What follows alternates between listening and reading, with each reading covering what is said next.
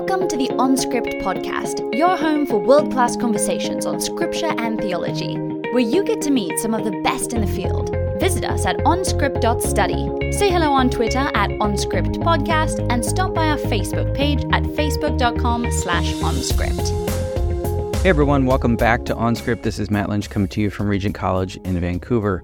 I just wanted to remind you that we have a live event coming up in San Antonio at the Little Ryan Prost House on November 19th at 8 p.m. And we'd love to see you there. We're going to have Dr. Sandra Glahn talking about her book, Nobody's Mother, Artemis of the Ephesians and Antiquity in the New Testament. And there's going to be free food and drinks. So come on out. Even if you're not attending the SBL AAR meeting, you can still come to the event, but it will coincide with that. So that's November 19th, and info will be on our website. So you can check that out, and hope you enjoy this episode. Thanks for listening. Hey everyone, our guest today is Dr. Jenny Matheny, Associate Professor of Christian Studies at Truett Theological Seminary at Baylor University. Jenny has wide-ranging interests in gender studies, trauma studies, and areas like dress hermeneutics, which maybe we could talk about. Today, we're talking about her book, Judges 19 to 21 in Ruth, Canon as a Voice of Answerability, published by Brill. Jenny, welcome to OnScript. Oh, thanks for having me, Matt. Yeah, it's good to have a fellow Regent grad on the podcast. And Yeah. We had the same professors at Regent, and I'm glad this finally happened. We've been trying to make this happen for a while, so good to have you. Me too. Oh, it's great to be here. So how did you land in this world of biblical studies? Did you, as a young child, have an epiphany while on the playground that, work in text and translation or was your future? Oh, so much. Actually, this is actually a really interesting story that weaves into my time at Regent in a really fascinating way. I actually grew up quite afraid of the Old Testament. I had a family member that thought frogs were evil, and she threw my Kermit away when I was young. Oh, no. And so I actually thought, I was really afraid of the Old Testament. I'm like, man, people that get into the Bible are weird. She was amazing and had these incredible stories of faith, but unlike you and I, was never, afforded the chance to take biblical hermeneutics with Ian Proven. Yeah. And so I remember just kind of having this aversion to the Old Testament. But then growing up, this strong sense of the presence of the Lord, so I was really loud about my faith in high school, but don't ask me where anything is in the Bible. And so then I ended up going to Bible college to sort of unpack this, because I thought, wow, I'm really into my faith, but I really don't know what I believe. And so I ended up going to a Bible college, and there I remember, this might end up taking the whole podcast, but so yeah, I'll try to wrap this up quickly. So anyways, I remember I was dating this guy, and he's like, Moses, and I'm like, I don't know who that is. And so I seriously, this was definitely not on my agenda. I thought as a this young guy child. was going to say hey, do you want to do devotions together? That was often we had that too. Bible college pickup. And I'm like, nah, no. Oh yeah, the Bible. Oh my goodness, Bible college, and the whole get your MRS degree. I remember being like, what are people talking about? And so I actually ended up getting my undergraduate degree in biblical literature, but didn't ever think about what I would do with it, thinking ministry, that kind of thing. Lo and behold, end up at Regent College, and my husband was going for a degree, and I took a Old Testament theology course with Bruce Walke. Yeah. It was a free spouse course, and I just started tearing up in that class, and I thought, wow, I want to know the Bible like that, the way, right, that theology does that, pulls together these themes and these broad, beautiful brushstrokes. And so I ended up kind of accidentally getting a master's in Old Testament while I was there. We had 2 young kids, and it was accidentally. So it's funny because now I look back and I thought, wow, if I knew where I would end up, I would have done things so differently. But I think there's also a gift to not knowing, because I felt like I was able to be very present with my family, and I probably would have been super focused on other things. But anyway, so lo and behold, I ended up with this accidental master's in Old Testament.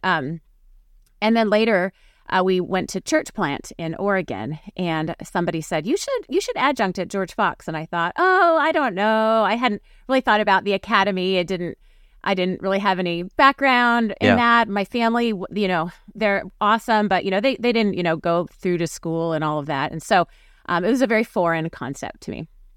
And so I ended up actually, I went ahead and applied to do this adjunct thing and ended up getting a position. And so a few years in, I thought, oh my goodness, like I love teaching. And so I think it was my maybe third year of adjuncting to all sorts of courses. And I thought, yeah, I would love to do this full time. And so the fun thing was after I left Regent, and this might actually kind of connect to some of the reasons I got into the work I did. Yeah. Was after leaving Regent, right? We leave Regent and we're like, oh, how do we stay connected in this way? The community there is it's just so rich. It's hard to describe it, right? Like it just changes your life. And I remember a friend from Hebrew class and we thought, oh, she went back to work at her regular job and I at home with the kids and starting to adjunct a little. And we were like, let's translate Hebrew together. So we'd Skype. Do you remember what that was? Skype. Yeah. Back in the day. And so we actually went through the texts of Judges 19 through 21 in Ruth. This is where all my work came from. And it's because of Ian Probin, because I remember in class, I don't know if you remember us going through those chapters, and I just remember leaving with this sense of what is happening with these, this text, like so much of it just seemed strange, right? It was a very hard text. And so, through that time, just Skyping with my friend, Tammy Enixon, and translating Hebrew like once a week, I think I started seeing all these connections with the texts before I even knew what intertextuality was. And so it was a really fun kind of way that I got drawn into this project and then on into studies and PhD and all of that. So anyways, a little bit of background there. It's a cool story of origin. So just as a reminder to people listening, so the book is called Judges 19 to 21 and Ruth, which is what you were translating during that time. So in your book, you are drawing these two texts into connection with one another, and you're using the literary theory of Mikhail Bakhtin. So could you tell us a little bit about Bakhtin and some of the key contributions of his work that we should know about? Absolutely. So Mikhail Bakhtin is this brilliant Russian literary theorist and philosopher who has been profoundly influential in so many areas, and especially biblical studies.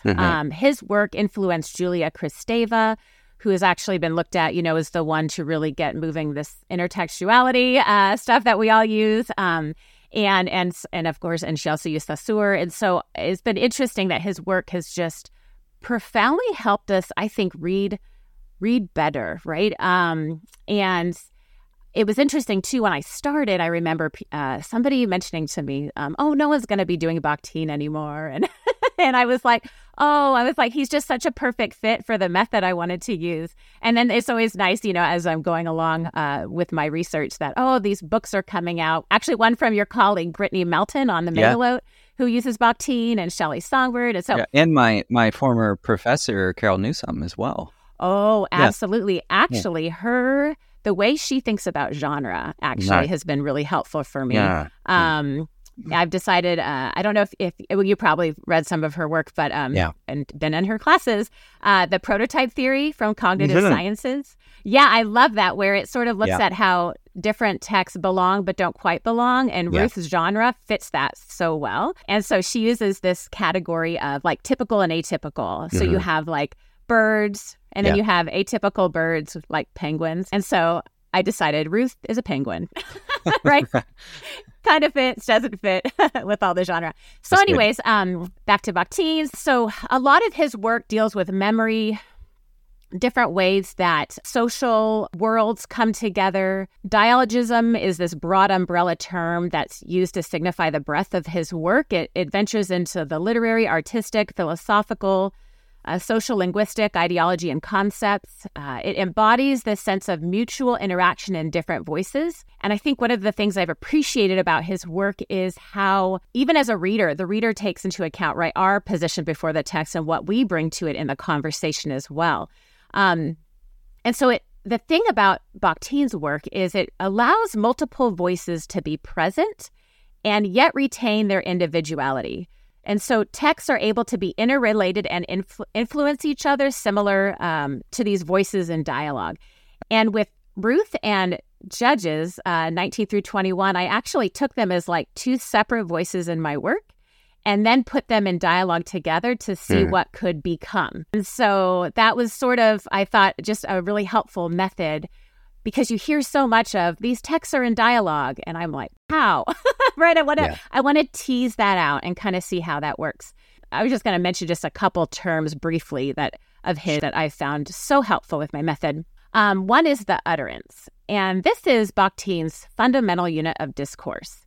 The thing I appreciate about the utterance is that it encompasses the verbal and the nonverbal in literature. And one of the things I think is so fascinating with that is with Hebrew gaps, right? That's an important space in our reading. They're intentional, right? You read about intentional ambiguity of the text and all of that, and intonation within the utterance. And so I just sense like, okay, this sense of silence in the text, that this is actually another voice, I thought was really helpful. Another, and I can talk about more about this later, is answerability, which is it's in the title, but it's really, I think, that place of ethical response. Like, not only are these voices in dialogue, there's polyphonic voices, right? Many voices together, but like, are they really speaking into one another? And how can I look for an ethics of response with some of the harder stories? And so, anyways, those are a couple of his terms that I thought are helpful in my work, for sure. And you have a brief biography of Bakhtín at the end of your book for people that are interested in digging into his life and significance a little more. It's interesting, as you're talking, I was thinking about how intertextuality is a broad category, describing the way that texts evoke, quote from, cite, allude to each other, echo each other. And sometimes people debate whether that's intentional or unintentional and whether that matters. But, like in thinking of like a metaphor of what that yields, like you could imagine intertextuality as the threads of scripture that are weaving like a single garment. And that would potentially yield a merging of all the voices in the Bible, right? All the threads are just one garment. Whereas a dialogue, which is Bakhtín's kind of primary metaphor, is where the voices don't kind of merge into each other, but retain their distinctiveness. And so it kind of feeds into thinking about what the canon even is. Is the biblical canon a dialogue? Is it where the voices are contributing to each other? Is it a fight where they're just arguing with each other and they're diametrically opposed?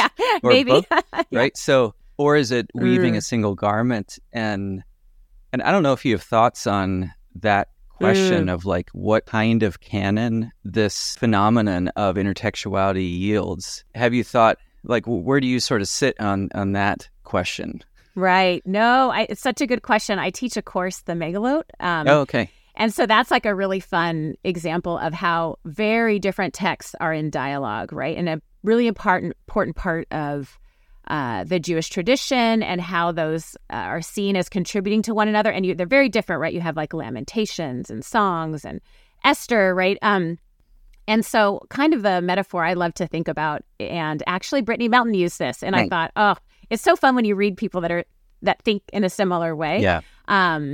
Is as like texts around a table. And so each one is as important, right? And offering a different perspective, right? Yeah. And we see that with so much, even with like, say, Chronicles and Kings, like these important perspectives contribute a really significant voice. And when I think about like, and this is not quite the canon, but when I think about like Hebrew gaps, right, in our reading, the literary artistry, if there's an empty chair at the table, that is an important voice as well. And so thinking about these texts and conversation, I think they contribute to this very robust dialogue. And we really need, right? We really need these different perspectives and voices, and maybe not necessarily in a fight, but definitely like Lamentations might be fighting a bit with Deuteronomy, right? These are the curses, but like, God, you've gone beyond the curses. And so like and actually I'm doing a little bit of work in that area at SBL, actually, with a friend that's a psychologist, because these strong feelings, it's like, how does a community work through trauma and pain? And how can we talk back to God in that sense, right? That Christine Mandolfo book with Lamentations, it's so good. But it's like, how can a community start to move towards those spaces and strong enough to ask a question at the end and not know how God will respond, but seeing that as this really important movement of being able to name things, right? Not just, okay, we've sinned, we've messed up, we're wrong, but it's like, okay, but now I'm in a space where actually doesn't feel right, So anyways, just that real honesty. And I think that's what I really appreciate about the canon, is these different contexts, different voices. We don't process linearly, right? We process in ways that, like, say with grief, we kind of dance around in different spaces. We don't move, 1, 2, 3, 4, and now, okay, I'm near the end and I'm moving on, right? It's very cyclical. And I appreciate that about the canon. Anyways, I'm sure you have some great things to add to that as well, but yeah. I like your comment there about the chairs around the table, but also the empty chair. And that gets at the phenomenon of the ways that biblical writers strategically leave gaps that invite you as a reader to do some work. And biblical narrative is notoriously demanding on that front, because the narrator doesn't give you all that you want, maybe as a reader. We want some moral evaluation. We want some further explanation. What does God think about this? How are we supposed to evaluate this? So perhaps one of the ways it does that is by leaving gaps strategically that then invite you to do work as a reader, but perhaps also to bring in other texts that are alluded to or evoked in that text that creates the gaps. So you have to bring text together to converse. So this gets to one of the questions I had. Like, you argued that, and here I'm quoting you, Ruth offers an alternative voice within the polyphonic nature of the canon. And you say that this alerts readers to the intentional gaps at the end of Judges. So how does the book of Ruth expose gaps at the end of Judges? Or what are some of those gaps, and how does Ruth expose them? Right. No, absolutely. As you know, and the reader or the listeners will be very aware, there's a lot we want at the end of Judges that just does not offer. Like you said, a moral assessment. I mean, there's a simple refrain, but I, as a woman reading this, I'm like, I want more than that, right? So Ruth really exposes the gaps by offering an alternative vision to a very similar problem. And this is kind of maybe summing up the very end of my work, but they both have a crisis of lineage, right? And Ruth just goes about kind of responding to that problem in a very different way. And Judges 19:21, as I mentioned, has lots of difficult moments of silence. I compare it to the horror film genre, actually, where there's these moments of anticipation and anxiety because of the silence. So for the reader, you're just kind of like waiting. I'm waiting for there to be a response. And usually silence is a place you relax, reflect. But in Judges 19 through 21, it's doing the opposite, right? We're just getting agitated. We're thinking there should be more. And so in my book, I actually use the example of artwork to describe the intentional Hebrew gap, these moments of intentional ambiguity in the story with the writer, where we are invited in, right, to use our voice, that something is wrong, something is not right. Is it okay that I just witnessed this Pelegesh being chopped up? Like, I think that's kind of awful, right? Like, is anyone else seeing this? Is it just me? It seems really out of sync with loving God and neighbor, that vibe we try to hold on to in the Old Testament. Sorry, this is really silly, but in the words of Ron Burgundy from Anchorman, I'm like, this problem is kind of a big deal. He says he's kind of a big deal, but yeah. So this intonation is this liminal space that exists between what's said and left and what's unsaid. And it really invites us into it. And so in this artwork, I actually was in Sonoma, California, and there was this piece of outdoor artwork that was actually in response to another piece. And it was named Apollo by Albert Paley. And what it does is it is this giant outdoor sculpture that has different dimensions of graphic imagery, similar to the original Matisse painting. but it has these giant gaps in the middle. And what the placard said was that Paley was particularly attracted to the play of positive and negative space. And it says here in Depot Park in Sonoma, the sculpture leads our eyes to take in not only the branches of the surrounding trees, but the shape of the sky between them. And that's such I think, a beautiful example of what the silence and the gaps do.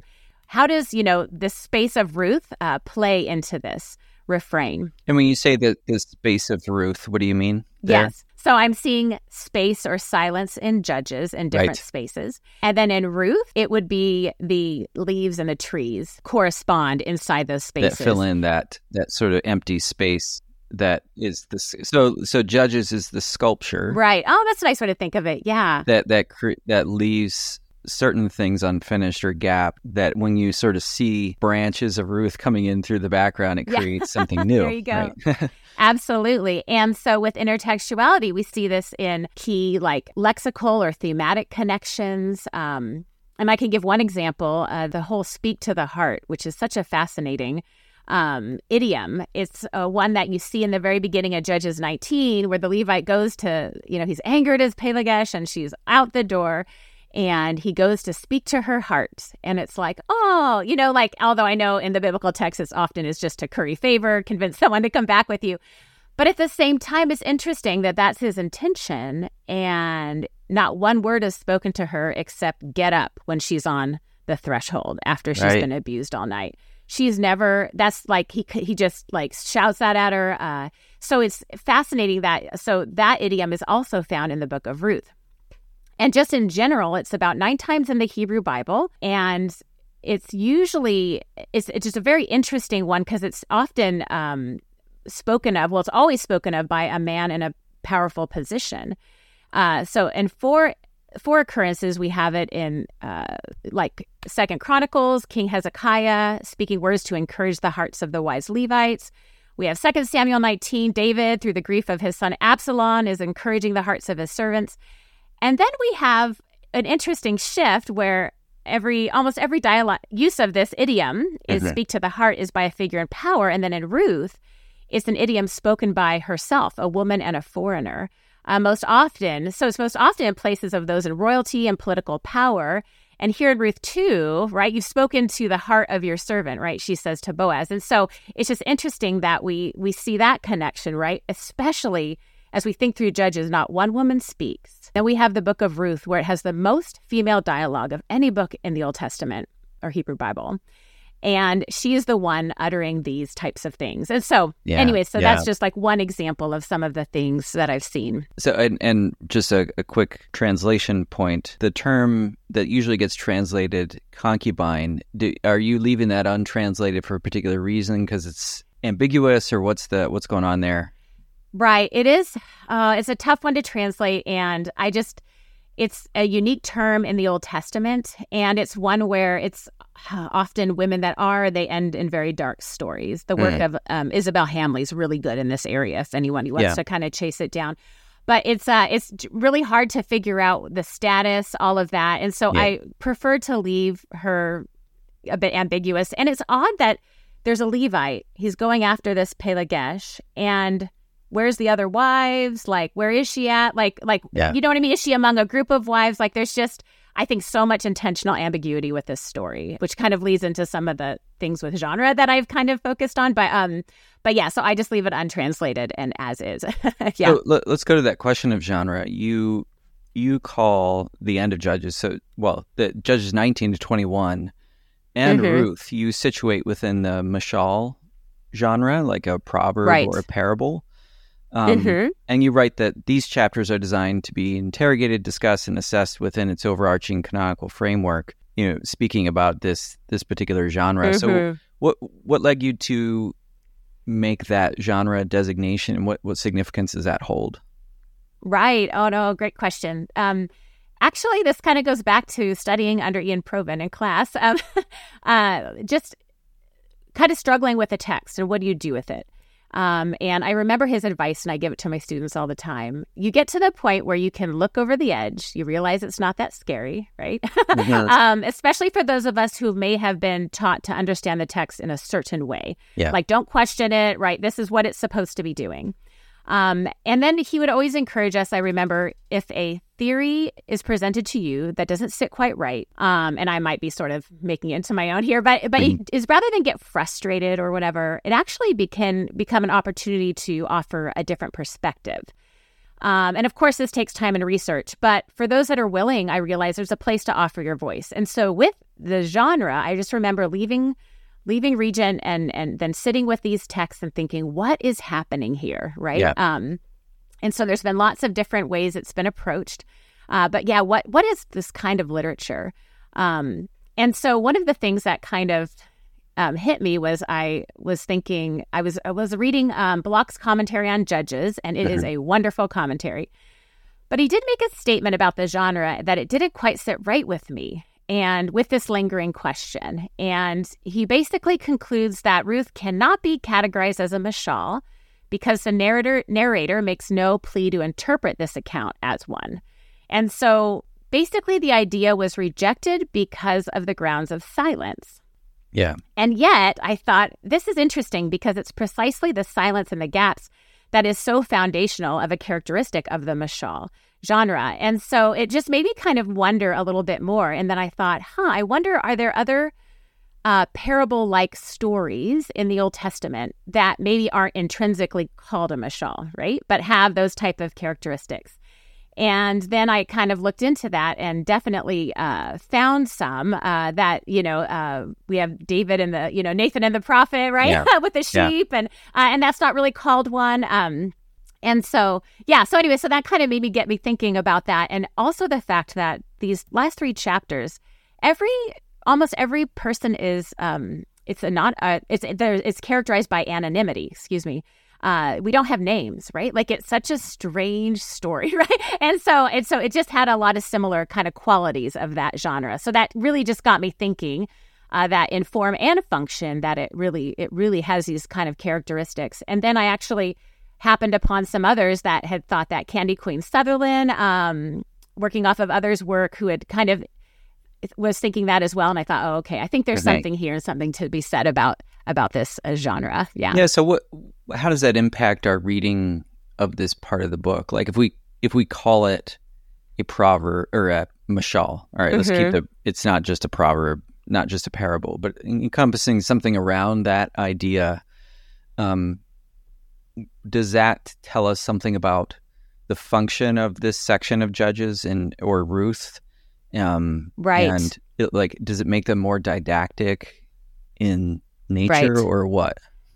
Yeah, no, absolutely. I think what you said is key. They're more didactic in nature. It's really inviting us to engage, I think, in a deeper level with the story, not just to read it for information, right? Or this is what happened next. But actually, it's almost like at the end of Judges, there's this giant, like, pregnant pause of like, how, what say you kind of a thing. And so it's really, and just with the different qualities, I think then we can read sometimes a little more closely for the irony that might be within the story, some different things going on, and looking overall within the whole, story of Judges, just kind of watching for, like as women's voices disappear, violence heightens, right? And this disintegration of a nation just is really coming to pieces, almost annihilating a whole tribe of our own.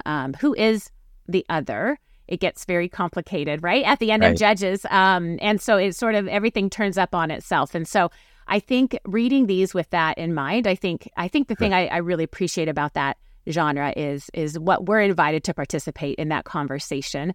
And with the book of Ruth, I wouldn't see it as like perhaps the form of the mashal genre, but it functions as that, right? Yeah. Like it's inviting that response. So, yeah. Well, it hearing you talk about like inviting a response, it makes me think of the end of 19, where after this Levite's concubine has been cut into 12 pieces and sent around to the tribes, everyone who sees it says, nothing like this has ever happened or been seen since we came out of Egypt. And then it ends with the phrase, consider it, take counsel, and speak up. So there's that there's the call there to speak up. And, in its context, it's presumably directed to the Israelites who are hearing this, but it also kind of becomes a call to the reader to speak up about what's going on in this text. So I don't know if you have thoughts on that part of this story or, how it's functioning, but it certainly feels like an invitation. Oh, no, absolutely. And I think that's where, even as readers, and even if we think in the different spaces of thinking, like if I was an Israelite in exile, right? Like, how would I be reading this text? And then if I'm thinking about it within the period of Judges, like especially with what I've done with the book of Ruth as this place of ethical response that you have, like, there's so many things wrong, right? With just how the Levite responds and all of that. And then as readers, they're hoping, I think, that we see all the things that's done that like Benjamin's like, hey, there's no witnesses. Like, I don't want to just offer our people for you to slaughter. And then, it just keeps going downhill from there. They make oaths, this great oath, which is so fascinating because you have different oaths throughout the book of Judges and weeping. I remember tracing them through in this book. And at the very end, it culminates in this mysterious great oath and great weeping, right? Like, so it's just, and then there's silence, right? And so I just think it's just, you just see this disintegration of leadership and all of these different things. And I know some have thought like, oh, is it just the Canaanization of Israel? And I'm like, oh, I think there's so many layers to think through with that. But even just, the basics of absolutely, right? Leadership is bad. And different people are being oppressed. But then also, but I think thinking about this story in different contexts is I don't know. I just think it offers so many different ways that it can, provide space. As you know, we sometimes do a speed round. So I have some speed round questions for you. So just to switch gears here for a moment, what's one book that you just can't get out of your head? Oh, do you know what? One book I can't get out of my head. I have really enjoyed Amy Cottrell's Uncovering Violence.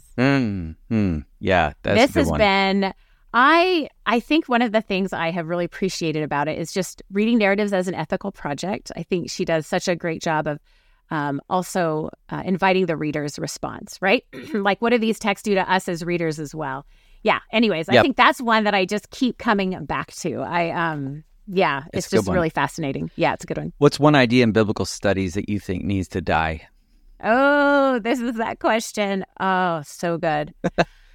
Probably going to be in the chorus of all that have gone before me, but I think the search for the the different authors of the different sources, I just think we just need to let that go. So I have some clothing related questions because you talk about in your bio, and I see some of your publications are around dress hermeneutics, the clothing hermeneutics. Okay, so I have questions about your clothing preferences. So Velcro shoes or laces? Ooh, that's a good one. I will say laces. I like to work hard. Wearing a bonnet or a large feathered dressy hat? Ooh, I would say large feathers. Gloves or hands-free? Definitely hands-free. Okay. Socks with individuated toe provision or just normal socks? Oh, I'm thinking normal socks. Okay. So a 3-day backpacking trip in the summer in Texas where you have to go either barefoot or with insulated winter boots. What's it going to be? Oh, my goodness. Definitely insulated winter boots. Can I tell you why? Why? Now that I have lived in Texas for a few weeks, there's a lot of bugs. Oh, yeah. There are so many bugs, and I am not a fan. All right. So cockroaches, things like that. Definitely. 3 days of backpacking in Texas with insulated winter boots. Oh, I'm going to let my feet sweat. I don't mind. So you were in ministry, like in youth ministry, is that right? You did some youth ministry? Mm-hmm. Yeah. So do you have lots of youth ministry? Any good pranks like from the kids or that you learned from them or that you played on them? Oh, yeah. Well, here's a fun one. Do you remember that magic nail polish that you can put on? No. It's like clear. Okay. It's by Del Sol. And then when it hits the sun, you have full on like red nails. Oh. And so putting that on, when you have like the sleepover things, which people probably never do that anymore. I'm dating myself, right? Yeah. Like probably years ago, putting that on and then, thinking, they think they got you and they pranked you and they're like, all, feeling cool about it. And then later you like get out in the sun, especially the middle school boys, and go, well, you to put your hand out the window for a minute.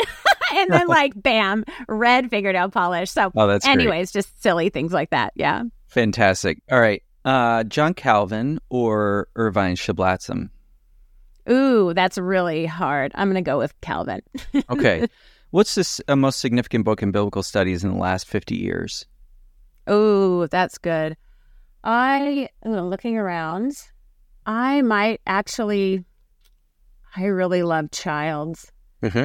His work with canon. I think that was just such a pivot point for us. What's something most people misunderstand about life in Waco?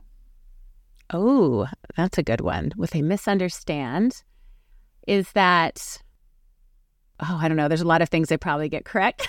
It's very hot. But I think that maybe that people aren't as friendly, like Texas is friendly, but it's even more so than I would have ever imagined. Oh, really? Like, they're wonderful. Oh, absolutely. really? Okay. Yeah. Like, I don't know if you think of Texas as these rugged individuals, but yeah, it's just been an amazing community to jump into. Yeah. Fantastic. And then what's the difference between a hippo and a Zippo? Oh, I'm thinking a Zippo's quicker. So one is really heavy. Yeah. And the other is a little lighter. Oh, I love that. That's All right. really cute. So let's get back to the book now. So okay. We talked about, you talked about speaking to the heart as a phrase that occurs in both these books. Are there kind of keyword links that would connect the story of the rape and dismemberment of the concubine in Judges 19 to 21 and the genocide on the tribe of Benjamin section with Ruth? Are there linguistic connections that tie those two together that you found interesting? Right. So I think that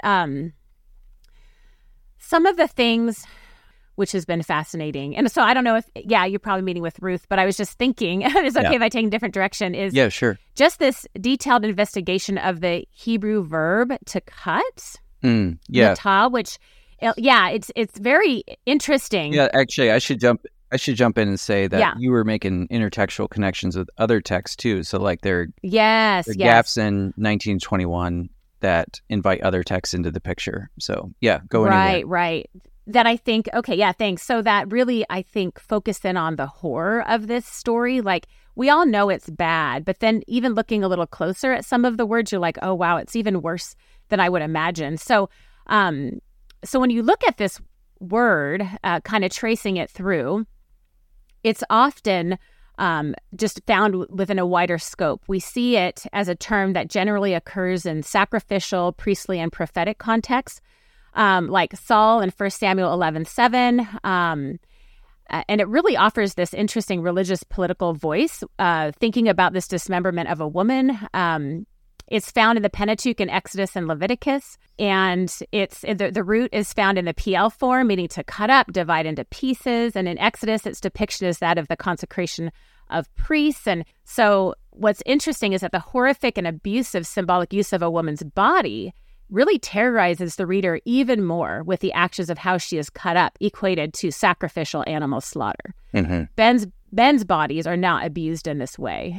So the gap for dialogue for this voiceless and nameless woman really, I think, is even stronger when we just even look at that one word throughout the corpus. Yeah. And that's where looking at Ruth as a voice of canonical answerability, right? Where here, all of these awful things transpire and they culminate with executing harem right within their own tribal confederation.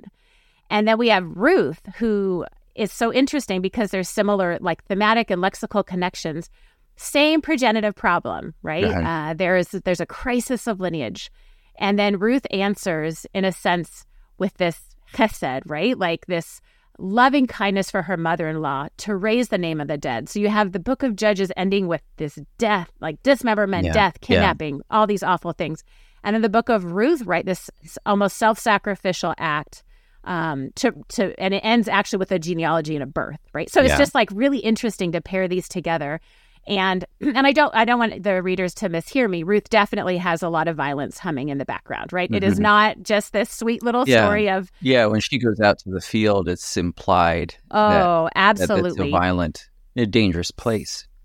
Absolutely, right? He's like, stay with my servants. And so it's, and also what she does is very risky. And it's fascinating when you think about different foreign women throughout the Old Testament, these acts of risk that people of Israel would not have made it very far, right? I think of Zipporah, right? Rahab, we have Ruth, we have Tamar, right? And Judah in Genesis 38, which I think has a lot of interesting connections, but where they take this courageous risk for the Nahalat, right? The inheritance to go forward. So their names won't be erased from memory. And so, So anyways, I just see, Ruth is a very fascinating case study with these 3 chapters of Judges. And what do you make of the phrase that recurs there at the end of Judges 17 to 21? In those days, there was no king in Israel. Everyone did what was right in their own eyes. Like, how is that phrase functioning? What is it doing with that? Right. No, absolutely. It's repeated, as you notice, throughout. And it gives sort of a bit of assessment of the horror stories, right? It's like, bummer for leadership. But from an exilic perspective, right, you see that the ultimately, the northern and southern kings are going to collapse. So reading it from that perspective, you're like, well, nothing really has changed, right? But in that moment, within the period of Judges, right, it's looking at, right, maybe a king will be the one to answer this, this issue, right? And so what's fascinating is sort of the answer comes in the form of this foreign woman, Ruth, right? Is sort of like Ruth becomes this birth story to that question. But you have no king, failure of the leadership, of rule, if you play off the Mashal nuances, right? You have this irony of utter immortality, as some have suggested, right? This complete Canaanization of Israel. So many commentators see the end of Judges in the refrain, again, calling for a response of some sort, right? Within the literary context of Judges, as I mentioned, Ruth, I think, really is an interesting response. Not the response, but a response. Yeah, that's a good, good point about, sorry to jump in, but no, absolutely. Just the idea that there's no king in Israel and that's set in a story about violence against women, and that the one response to that is the story of Ruth, this Moabite woman through whom we see the sort of lineage of David then. So, interesting. Right. And it's interesting, too, because the oath she gives to her mother-in-law, Naomi. Again, when you look at the forms of oaths, we see a similar one with Jonathan and David, right? And we see Jonathan really like relegating or releasing power to David, right? Like, and then Ruth does that as well. But again, like, it is the only time an oath of that magnitude is spoken by a woman. And so I just think it's such a fascinating, when you start teasing apart these interesting places where Ruth is a very unique book. And I know, and even like with all of her placements all over the different canons, right? The book, sorry, not the woman, the book. I always, my supervisor would always be like, watch that, because, talk about the person or the book. Yeah, it gets muddled for me sometimes.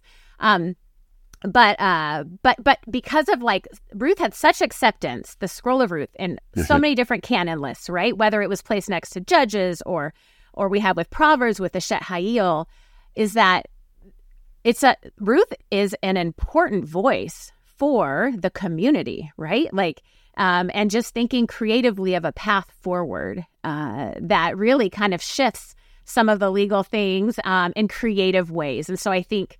So I think that, Ruth is just fascinating that way. But anyways, back to your question, many commentators see, right, calling for this response.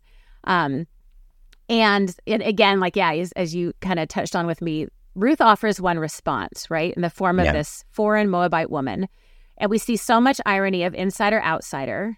Israel has become, in a way, under the ban, which reminds me of Achan and Joshua, right? And then you have this outsider Rahab, exhibiting fortitude, courageous risk, bringing salvation to the insider group.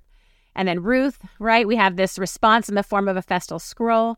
I don't know. I just think it's interesting that this refrain with leadership and kingship, and then thinking about Ruth as one of the responses to this problem, I just think there's lots of ways we can tease that out.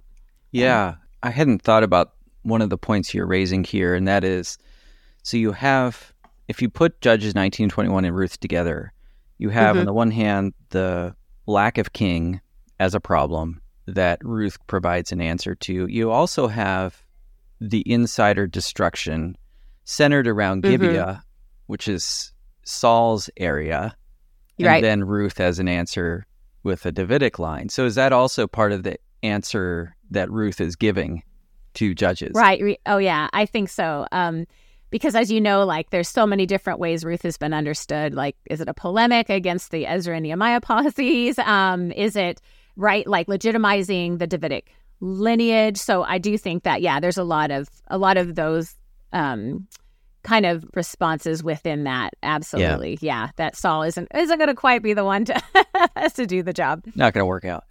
So what are some of the implications of your study for issues around gendered violence, especially as we encounter it in Scripture? Yeah, no, thank you for that. I think that one of my, what I imagine my hope for possible implications around this issue of gendered violence is that we can deal honestly with our encounters with it in Scripture and become better readers of the ancient texts. Actually, Matt, I think in your book, you talk about slowing down with the violent texts, like really sinking into them and navigating our way through I don't know if you use mountain imagery, but like probably through the terrain. Yeah. Some hiking, not barefoot, with proper gear. So I think anyways, but this invitation to sit longer with these texts to map our way through. And so what I hope is that that this can be an encouraging case study that maybe others could jump off of. I don't think my answer is the be-all, end-all, of course, but just a way to be thinking about how to put these texts in dialogue to offer other responses, and that we don't need to just sit with difficult texts and be like, well, that's what it is. That's what God said. But that there actually are other voices in the canon to offer other perspectives. And I think that actually makes a rich reading, and one that, perhaps as we almost like this dialogue of wisdom, right? Like how we can move forward with better ways of thinking about these things together. Yeah. Well, Jenny, thank you so much for taking the time to talk about your book, and I appreciate your work and what you're doing here, and wish you all the best with your forthcoming books as well. The stuff maybe you want to just give listeners a quick taste of what you're working on at the moment, just the subject areas that you're writing. Absolutely. So clothing, looking at clothing in the megalote, how clothing kind of has really some interesting ways of being its own character within those stories. And then also a book on Chesed, kind of like a little bit of a different approach to Old Testament theology. I originally thought I'd do my PhD with that, and I'm so glad I didn't, because I just needed to sit with that for about 10 years. So stay tuned, and that hopefully will be coming out in about 1.5 years. Well, thanks so much. We look forward to that. All right. Thanks so much, Matt. You've been listening to OnScript, delectable conversations on scripture and theology.